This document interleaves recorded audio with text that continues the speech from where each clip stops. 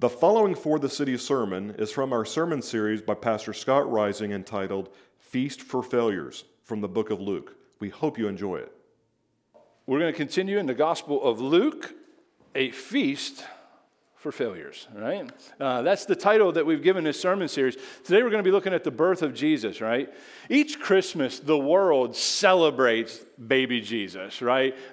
Coming into the world through his mother Mary, who happened to be a virgin, right? Homes are decorated and they're adorned with all these nativity scenes.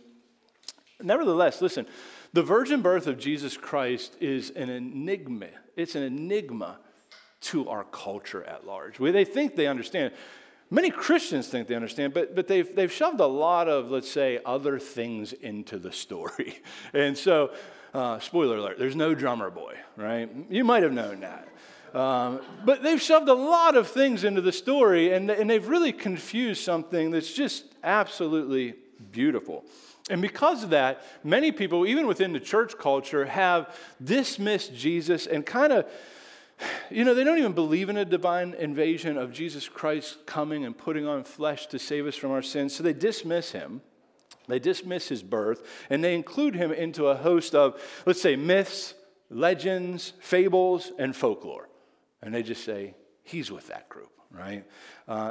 The question comes down to this. It really does boil down to this question. Who exactly was Jesus? Who exactly is Jesus? This is the question that, whether you realize it or not, you must wrestle with. Who is he? Who is the Christ man? And this is listen, Luke is setting out to answer that question. Luke is investigating the man who is God. And so as we continue for, let's say, 2 years, could be less, could be more, this is what we're seeking to answer. Because as we understand Christ more fully, more completely from the Word, as he reveals himself by his Spirit, you will become what you behold. And you will worship him. You will adore him as you see him. Because if you see Christ for who he is, you will love him. You love him. And you say, well, if I don't love him, then you have a sight problem. Because if you see him, you can't help but love him. You can't help but adore him. So who exactly is Jesus Christ? Well, let's work. Let's do some work.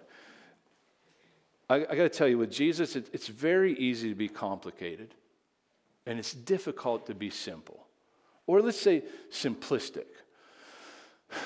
Right? We sometimes just want to confuse the gospel message, but I got to tell you, it's so simply beautiful. It really is. If we just let the Word of God speak, right? And not try to say all these other things. So let's look at the Word of God. Let's look at Luke 2, 1 through 5. We're going to go through and down to verse 21, as Pastor Kevin read in a moment ago. But let's just take this, and we're going to seek the answer, who is Christ, from this text. In those days, a decree went out from Caesar Augustus that all the world should be registered. This was the first registration when Cornelius was governor of Syria, and all went to be registered, each to his own town. And Joseph also went up from Galilee, from the town of Nazareth to Judea, to the city of David, which is called Bethlehem, because he was of the house and lineage of David, to be registered with Mary, his betrothed, who is with child. So, first point, simply, Jesus entered human history. This is a historical moment, right? This guy, right? When I say this guy, I mean Caesar Augustus. You can read in history books about this man and his rule and his reign at that time when he was ruling in Rome. So we have a date. We have a stamp, right? Now, chances are it's not December 25th. Spoiler alert. Sorry, boo, yeah. But they don't know the exact date. But we do know a moment in history. Jesus came, he put on flesh, and he entered in an amazing way, as we'll see as we continue, right? Notice this, right? The fact that the mention of Caesar here is so important because he's a Roman emperor, okay? Augustus means holy or revered. That's what it means. That's what the word means. So his name brings to mind power, glory. He was one of the greatest rulers of Roman times. Now, why does this matter? Because he's a powerful man. Do you know he was hailed as the Son of God? He was hailed as the Son of the deified. He was, even many hailed him as Savior of the world. And you might think, well, why does that matter? Because it's not surprising that God would choose this moment in history, in time, to send his Son to show the world who actually is the Savior of the world, right? And so we shouldn't be surprised that God in his sovereignty chose this moment to enter human history through Jesus Christ. Don't forget Luke 1:52 in Mary's song, where it says this, and I really think this is a huge text to understanding all of what Luke is teaching through the Gospel of Luke. It says, God has brought down the mighty from their thrones and exalted those of humble estate. So keep that in mind as we continue to look at this text. So listen, 700 years prior to Jesus putting on flesh, till the moment of Christmas, right? Micah prophesied this. Listen, but you, O Bethlehem, Ephraim, who are too little to be among the clans of Judah, meaning you're such an inconsequential town. I mean, it's just so small, right? No one even notices you.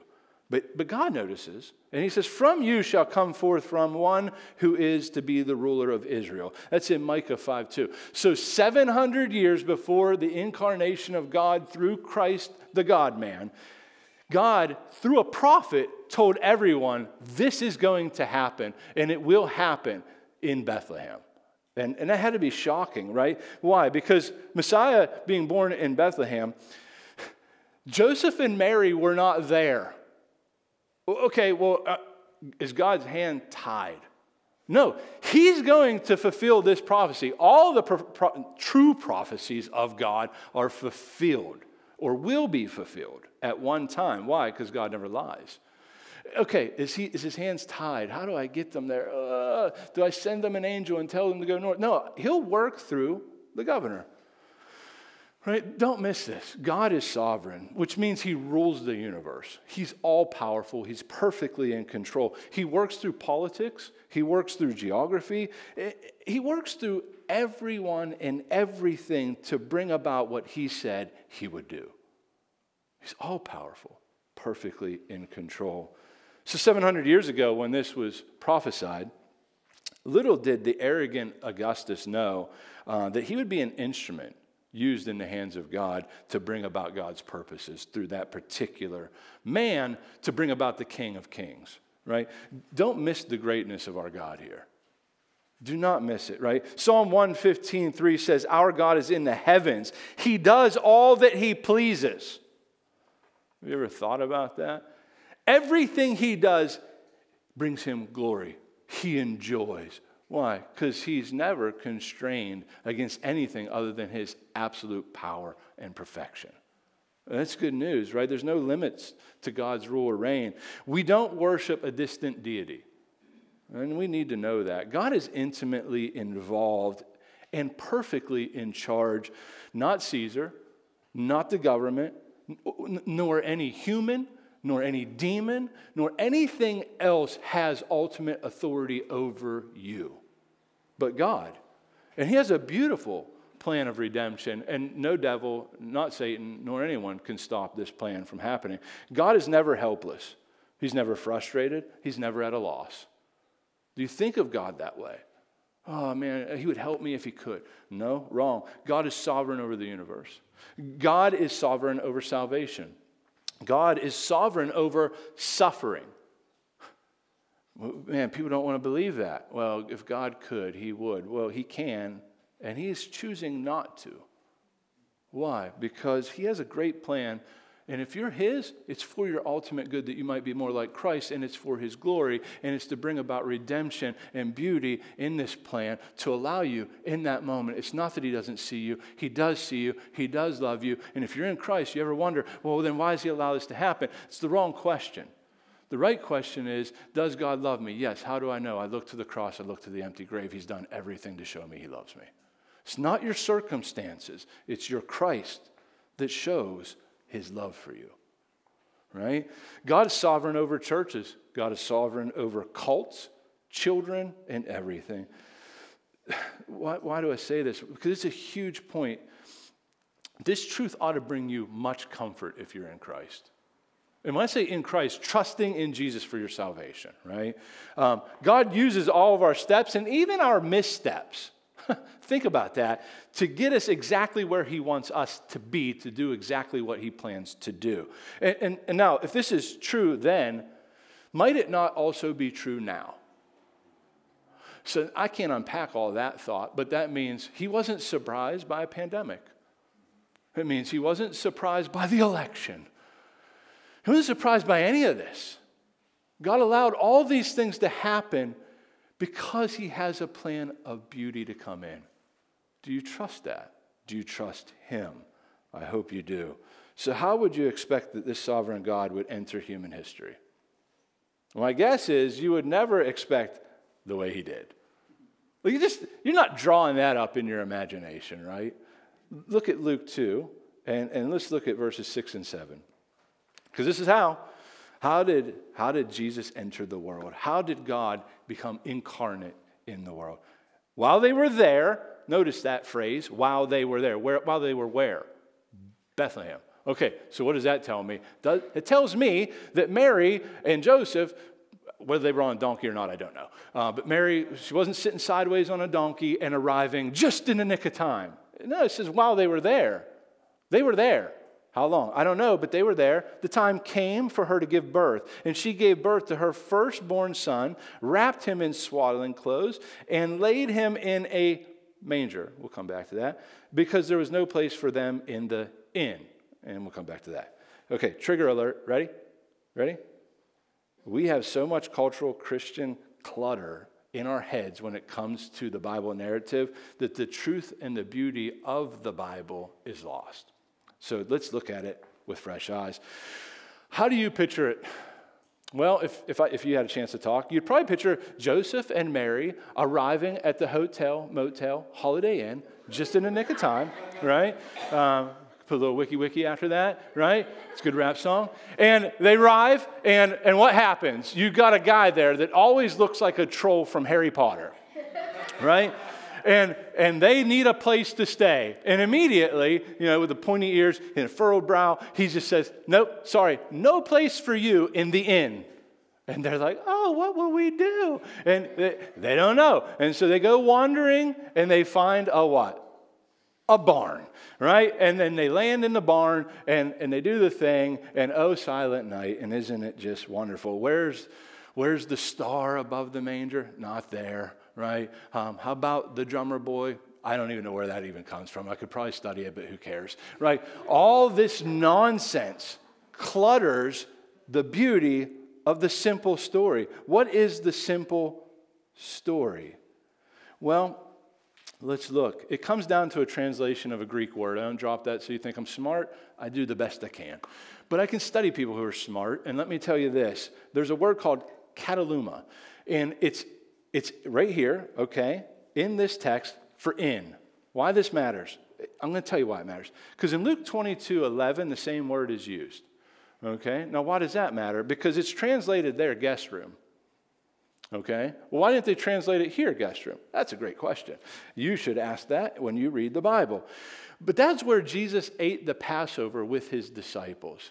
Now, if you were to walk into a Palestinian home at that time, they had a spot up here on the corner that would have been the guest room, okay? And then you had the main living area on the first floor with a little step down where you could actually bring farm animals in that you loved and that you cared for because they were food and all these different things. And they could stay warm and they could be kept safe in this little area where they would lay. But then you had to step up and then the rest of the family would lay here. And you had a guest room. And that's the main living quarters. So when we read this, if we actually understand, if Luke wanted to communicate the word in, you know what word he would use? He wouldn't use kataluma. He'd use a different word that's found in Luke 10:34. And that room is the one that the Good Samaritan finds for his beaten up victim friend and puts him in the inn. Because they did have inns at that time. But Jesus and Mary and baby Jesus and Joseph, they didn't go to the hotel, motel, Holiday Inn. Guess where they probably were? With family. With family. They were with family. Why? Because they went there to be registered. And where was Joseph's family? Bethlehem. Good, you're following along, right? And the guest room was full. And maybe it wasn't good for Mary to go climbing on ladders anyway. She's a little top heavy. So, right? So they cared for her by making sure she had a place. But she had a place and she had a people. And they were there because Joseph, he's a good dude. He ain't waiting until the last moment, like when the head's about to crest, right? And voila, to throw her on a donkey. We probably should get there a little earlier. And so he did that. He prepared that, and he arrived there, and they're waiting for this moment. Okay? Listen, there's more. Let's keep going. So they're staying in the home of relatives, and if you disagree with it, that's fine. That's fine. And the only reason you would disagree with that is not because of the Bible, it's because you love your narrative with the drummer boy and all the little magical things and Cal's smiling and it's a silent night and everybody's glowing and happy and spikes flying off the face.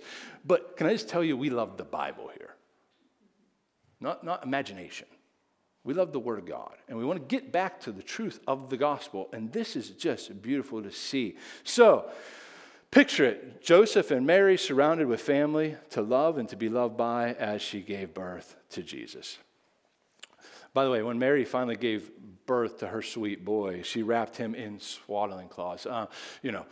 It's just to keep him tight, keep his little arms from flailing around, keep him warm because he was in his mommy's womb and it was a great place to be, but now he's out and it's cold and there are animals there, right? But notice it says she laid him in a manger. And we always think manger is a barn, but a manger actually is a feeding trough. That's what it is. That's what it means.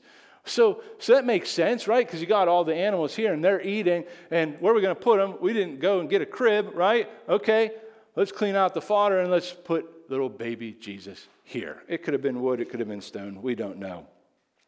Why do we not, as a church, embrace this kind of narrative, which is a biblical narrative? I'll tell you why. Because it's very hard to sing the song "Away in a Feeding Trough." It really is. Just try it. Maybe we could write that. There you go, Colton. Away in a feeding trough. It messes up the narrative that cultural Christianity's put out there. But man, can you just picture the beauty? They're all waiting. You know she's told stories.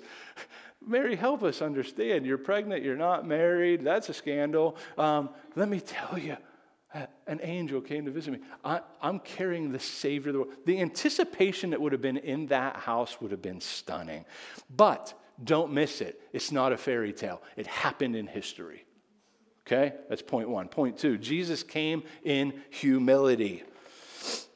Just take the time to consider the humility of our God, right? Jesus was born into the world not as a prince, but in extreme poverty. This is how he chose, right? Listen to Colossians 1, 16 and 17. It says, for by him, by Jesus, okay, all things were created. Think about that. In heaven and on earth, visible and invisible. Whether thrones or dominions or rulers or authority, all things. What is all things? All things. Everything. You mean everything? Everything. All things were created through Jesus and for Jesus. And he is before all things, and in him all things hold together. That's a text. What is this saying? It's saying that Jesus didn't come into being in this moment. Well, you got to get this. So many people, I got this so confused as a new Christian. I got this so confused. Like, God's son, that means there was a time he wasn't, and then there's a time that he was, and then he became a baby. That's weird. And then he became God. Wrong. Wrong. It's not what the Bible teaches. The Bible teaches we worship one God, three distinct persons, Father, Son, Spirit. Okay? Jesus is one person of the triune God, and he has two natures. He's fully human and he's fully divine. Okay? So, he, in his divine nature, has always existed. Now, just think about that. He willingly humbled himself to the process of being born. That's wild, right? Give thought to that. Laid in a feeding trough, right? He humbled himself to the point that he needed his mother's breast to be fed. It's pretty stunning, right? He needed her hands to change his dirty dighty. You mean Jesus caca? Yeah, Jesus caca. Yeah, he did, right? The omnipotent, all-powerful, omniscient, present everywhere at all times, right? That's omnipresent. Omniscient is all-knowing. God of the universe put on flesh.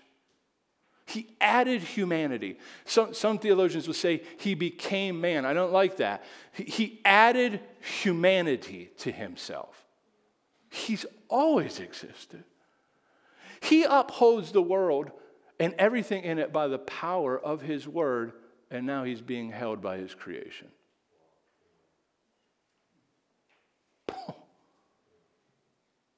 He upholds Mary while Mary holds him.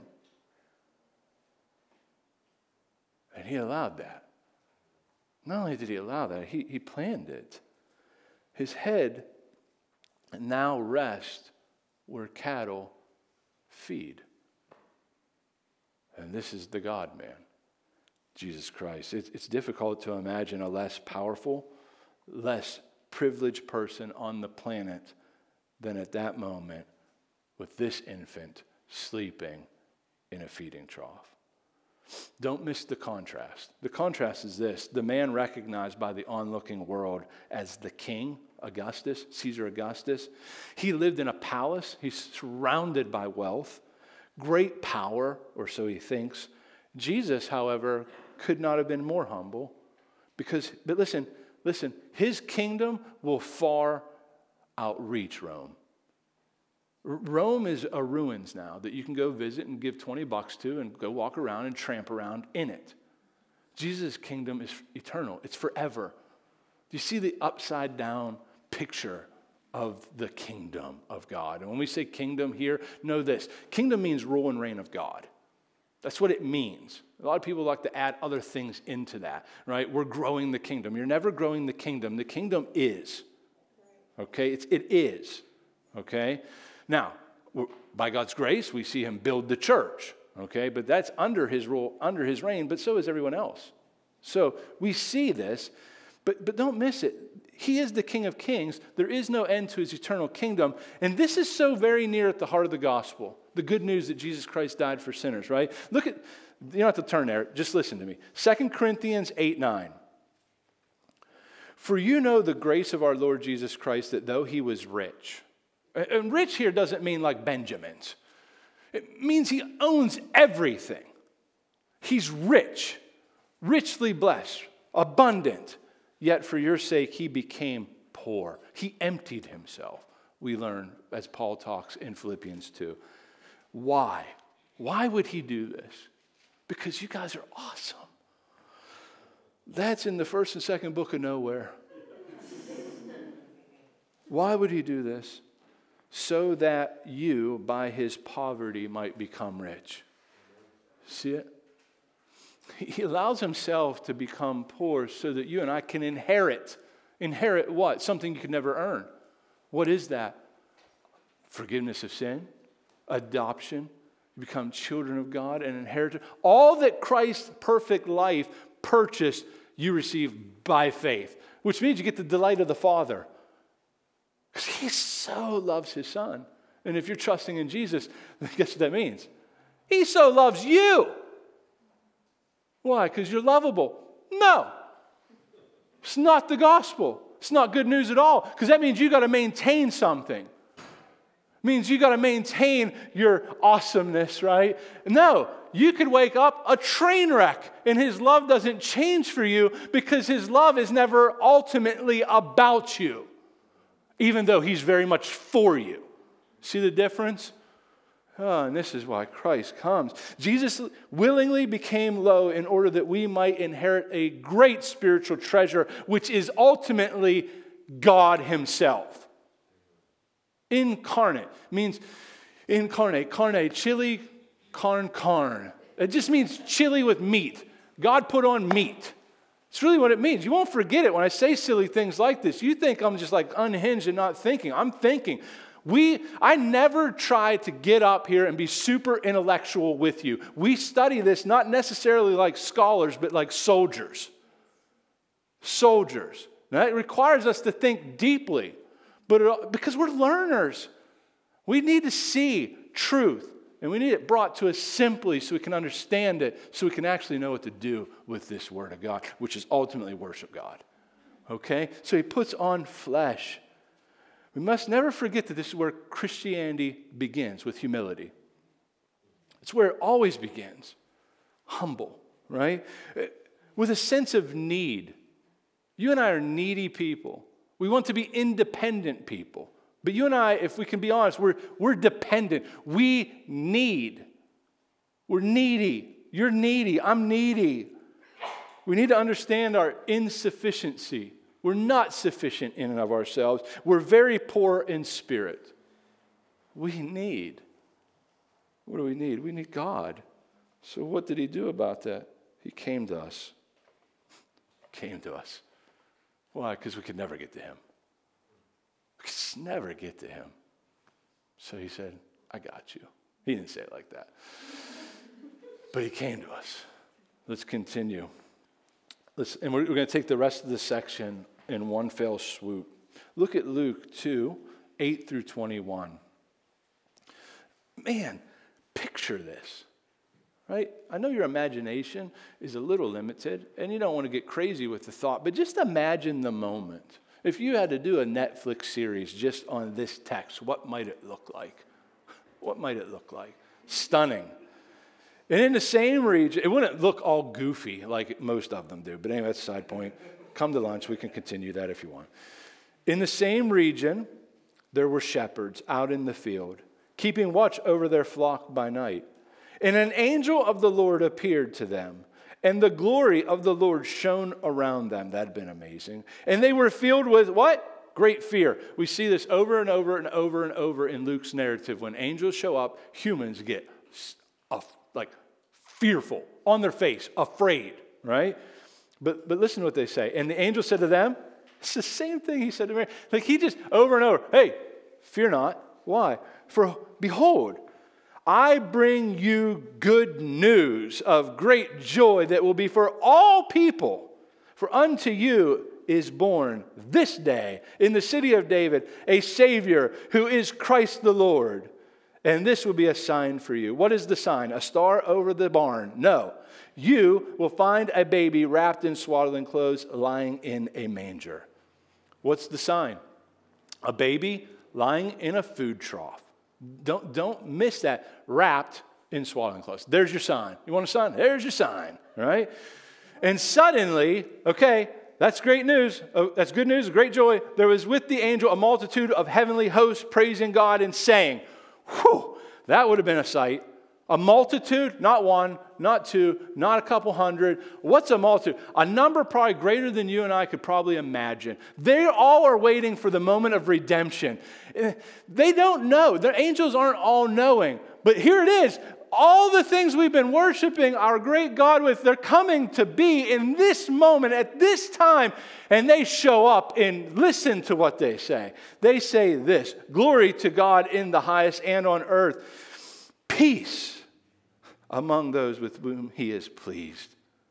When the angels went away from them, this had been a sight. The whole sky would have lit up.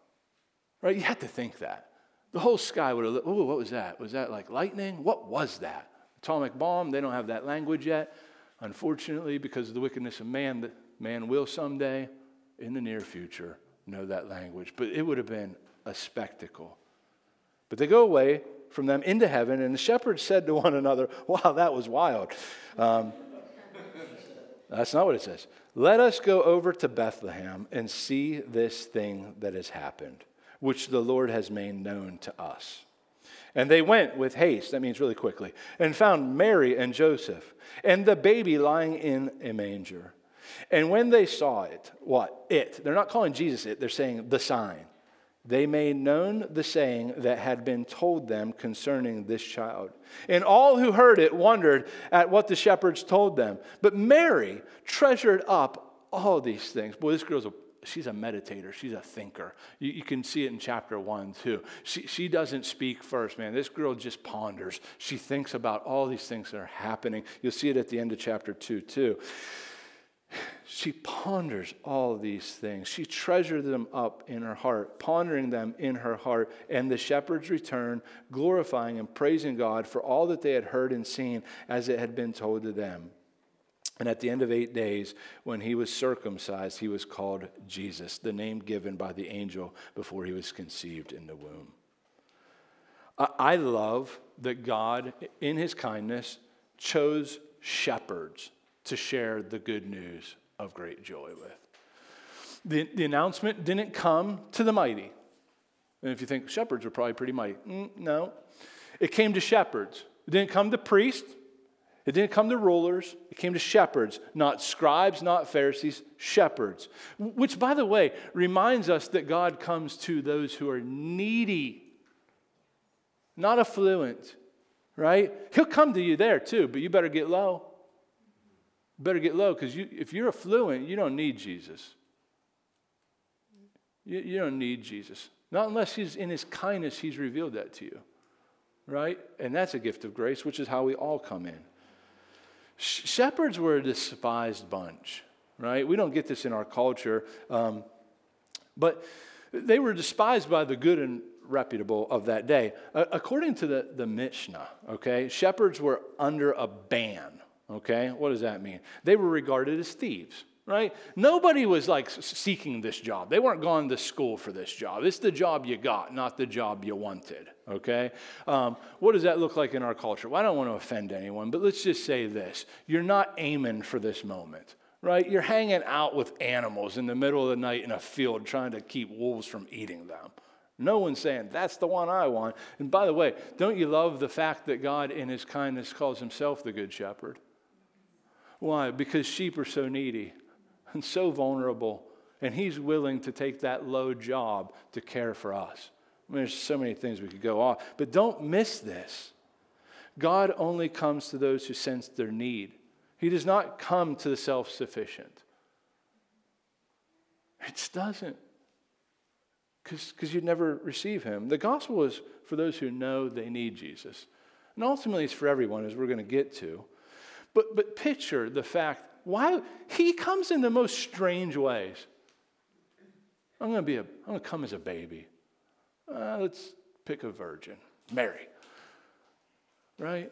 And who am I going to tell the news to? How about these rascals? And how am I going to tell? I mean, he just doesn't do anything in the way that you would think he would do, which tells us we need to get to know God, not pretend we know God and make him a God that we can be comfortable with.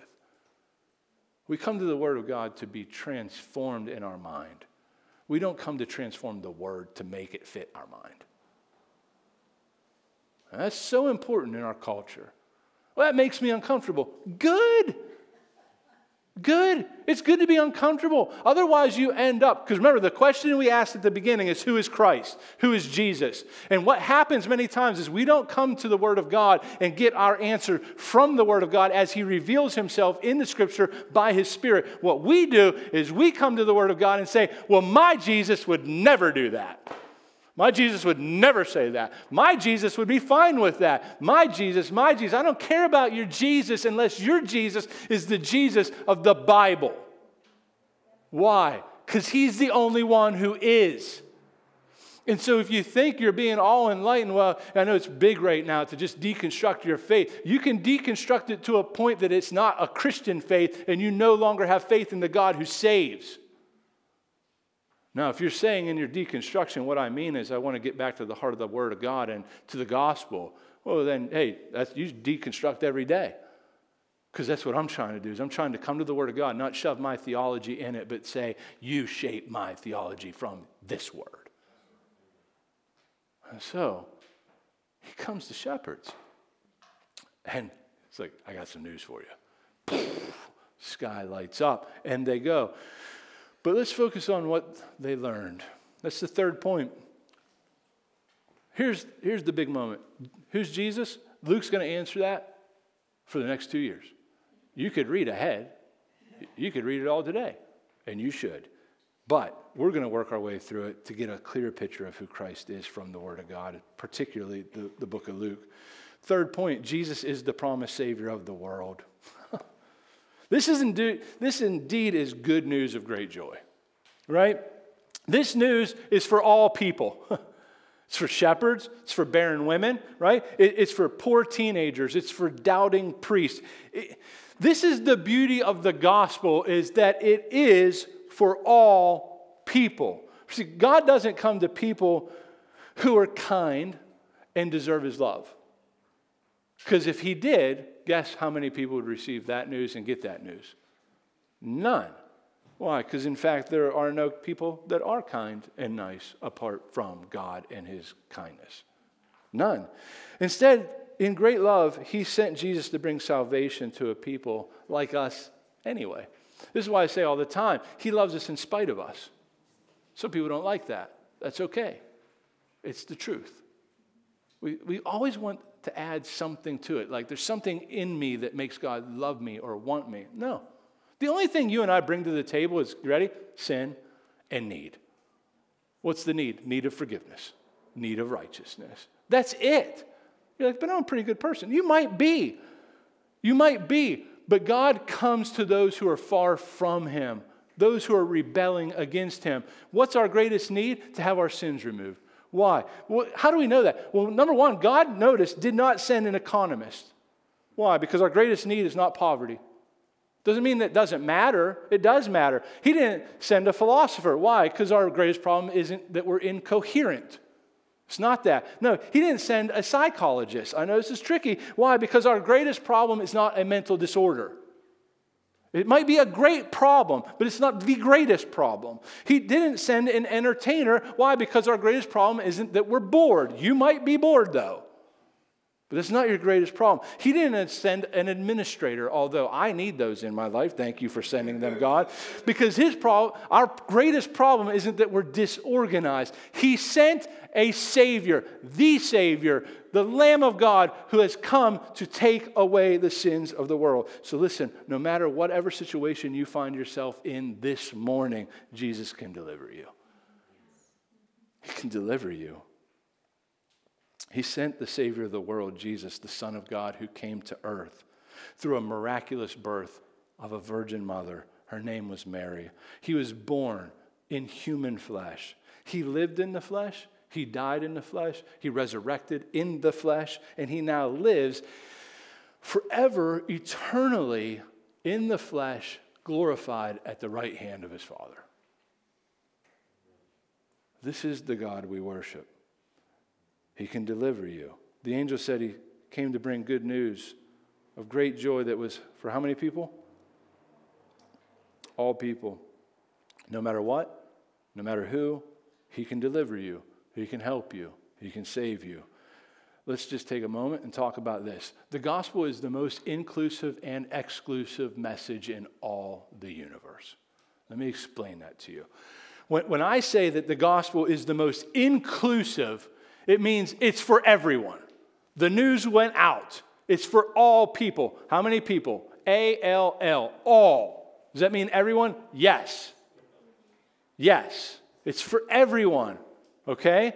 It's inclusive. Come, Jesus say, to me and receive forgiveness of sins. Trust me. I am the way, the truth, and the life. No one goes to the Father except through me. Jesus would say to everybody. It's inclusive. But it is exclusive in the sense that the only way that you can go is through repentance and faith in that one true Christ. So the message goes out to everyone. Who's welcome to receive it? Everyone? Does everyone receive it? No. That's what makes it exclusive.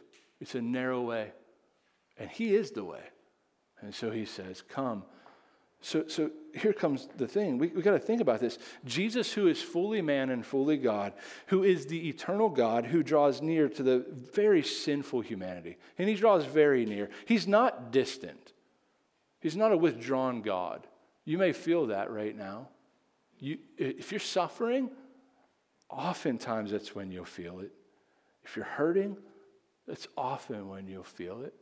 But you got to fight those lies with the truth of God's word. He's not far from you. He's very near. He's actually closer to you than your very own skin. I feel alone. Okay. I'm sorry you're hurting. I'm sorry you're hurting. Drag that into the light. Get some people around you to encourage you in the Word, to give you a hug, to make you some soup, to let you cry. But God's not far from you. It's a lie. It's a lie. He's very near to you. He's done everything to make so forever. So he comes near. Our God is humble. He's a giving God. He's not selfish. He's not stingy. He lavishes love upon his people. He lavishes grace upon his people. Can I tell you, he lavishes love and grace on those who don't really even recognize him, see him, or want anything to do with him. The fact that we get to see the leaves changing and the sun coming in and a little breeze coming through right now is a picture, although it's kind of silly when you think about the magnitude of who he is, but it's not trite, of his love. There's people all over this city right now probably waking up from a drunken stupor, feeling the warmth of the sun on their face. Do they deserve that? No. Do you deserve that? No. He's just kind. He gives. Our God is purposeful. He's a planning God. He's not random. He's not a reactionary God like most parents, when your kid blows it, you blow it, right? He's not like that. He's not like that at all. He has purpose in everything he does or allows. And if you're in Christ, it's always good. It's always good. Our God is a God who is far above us and whose ways are not our ways. We don't have a God that we can put in a nice, tidy box and control. He won't allow it. He will not allow it. And you wouldn't want a God like that anyway. Our God is a God who redeems us by his blood, not a God who leaves us in our sin. It's the beauty of the gospel. Our God is great indeed, church. He's great. He's so great. I think of my friend Justin, and I know he knew how great he was. Well, then why didn't he get his life straightened out? It doesn't always work that way. But it's by grace alone, through faith alone, in Christ alone, that any of us come in to the one and only true God, into his presence. Listen once again as I read the angel's announcement in verse 14. Glory to God in the highest and on earth. Listen to the word peace. Who here wants peace? Oh, you all do, whether you know it or not. Among those with whom he is pleased. Don't miss that language. God has come to bring eternal peace. What's the peace he's talking about? Well, if you watch the news, you know it's not peace here on earth as though we would like it to be, right? And if it is, then God's failed. And God doesn't fail. What's the peace he's brought? Peace between a holy, perfect God and a sinful humanity. But notice it says peace among those with whom he is well pleased.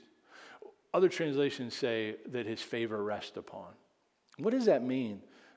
Who's he pleased with? Is he pleased with those who make it to church every Sunday? That's not why he's pleased with you, although it might be pleasing to him, right? Who is it that he's pleased with? We know from the Bible in Hebrews 11:6 that without faith it is impossible to please God. Who's he pleased with? Those who trust this great God. Faith. Faith. So if you have faith, and I'm talking even the smallest amount, that Christ died to save sinners who you are, then can I just tell you right now, ready? He's pleased with you. And you have peace. You have peace. Christmas happened in a time and a place in Bethlehem. When you have faith in God, Christmas happens in your heart. In that moment, right now, you have peace with God forever. You may war against him, but his favor, his grace, his mercy, his peace rest upon you. Now, he will discipline you. Stick around this church. We'll talk more about that. That's exciting. And it is because all good fathers will discipline their children. That's not abuse. It's discipline their children. By the way, don't confuse abuse with discipline. It is a different thing. So if you look at your kid right now and you think, well, I'm going to elbow you, that's why I hit you with the belt. That's never okay. It's never okay. There's a difference between discipline and abuse, big time. And we have a perfect God who doesn't abuse his children. He sends his son to receive abuse from sinful humanity so that you and I don't have to receive his wrath. That's the gospel. And you have peace with him. No matter what your situation right now, you have peace with God. I want you to imagine the delight that God has when he looks upon you. Because I think a lot of times we think he looks at me with a frown. He doesn't look at you with a frown. He delights over you. I know because the word tells us that over and over and over and over again. He is pleased with you. His peace resides over you. And if you're in Christ, his peace resides in you. Why? Because he's given you himself. This is the point of Christmas. What's the point of Christmas? The point of Christmas is that Jesus came. He put on flesh to die in the place of sinners so that you and I can have peace with God. Now, he accomplished many other things, as we'll read throughout Luke, but that's the apex. Why did he come? To make a way to draw near, and for us to draw near fully, finally, and forever. So no matter what the rest of your day brings, peace. I'm going to say this and we're done. If you're here and you're not trusting in Jesus Christ, I want you to have no peace. I mean that. I had the conversation with a young man the other night, and he felt comforted by some words, but he wasn't trusting in Jesus at the time, or if he was, he hadn't explicitly said that. And he said, thanks, that really brought me a lot of peace. And I said, are you trusting in Jesus Christ? Because if not, I don't want you to have peace. I want you to be tormented. I will pray that the Holy Spirit just presses upon your conscience until you bend your knee and confess that Jesus Christ is Lord. So listen to me. If you're not trusting in Jesus Christ, if you've never trusted in Jesus Christ, the peace that we're talking about right now isn't for you. But remember, it's the most inclusive message. Could be for you right now. You could receive it right now. But if it's not, don't make up a story or a narrative that God's pleased with you. He's not pleased with you. You're under his wrath. I don't get joy from telling you that, but man, he sent his son so that you might receive grace and lavished by love. So don't remain there. Receive the free gift of grace. How do I receive it? By trusting him. That's it. And if you do that, I'm not going to do every eye closed, every head down, every hand up. Talk to someone here about, I want to know more about Christ. But don't go home today till you've received that peace. Okay? Why? Because it's why he came. He loves you. I can say that for sure. He loves you. He sees you. And he desires that you come and receive the gift that he's given some 2,000 years ago in and of himself. Will you pray with me? Father, we thank you. Lord, we thank you for your love. We thank you for the beautiful gift of Jesus Christ. Lord, thank you for revealing your beauty to us. If it were not for that, none of us would receive this beautiful gift. Not one of us are here because of our intelligence or because of any other reason other than Christ loves to save sinners, and you've shown yourself to us. So, Lord, if there be anyone here who's not convinced yet of the gospel, I pray that you would open their eyes to see and to believe, and that today would be the day of salvation for them. For the rest who have, by your grace, received this eternal, beautiful gift of relationship with God forever, Lord, we thank you, we praise you. We pray that all we do magnifies the great name of Christ. Amen. Thanks for listening to this sermon. If you found it helpful, we encourage you to enjoy more of our sermons, find out more information about For the City, or how to partner with us through prayer and giving at www.forthecity.church. For the City exists to magnify Jesus by making disciples who share and show the transforming power of the gospel and plant churches that multiply.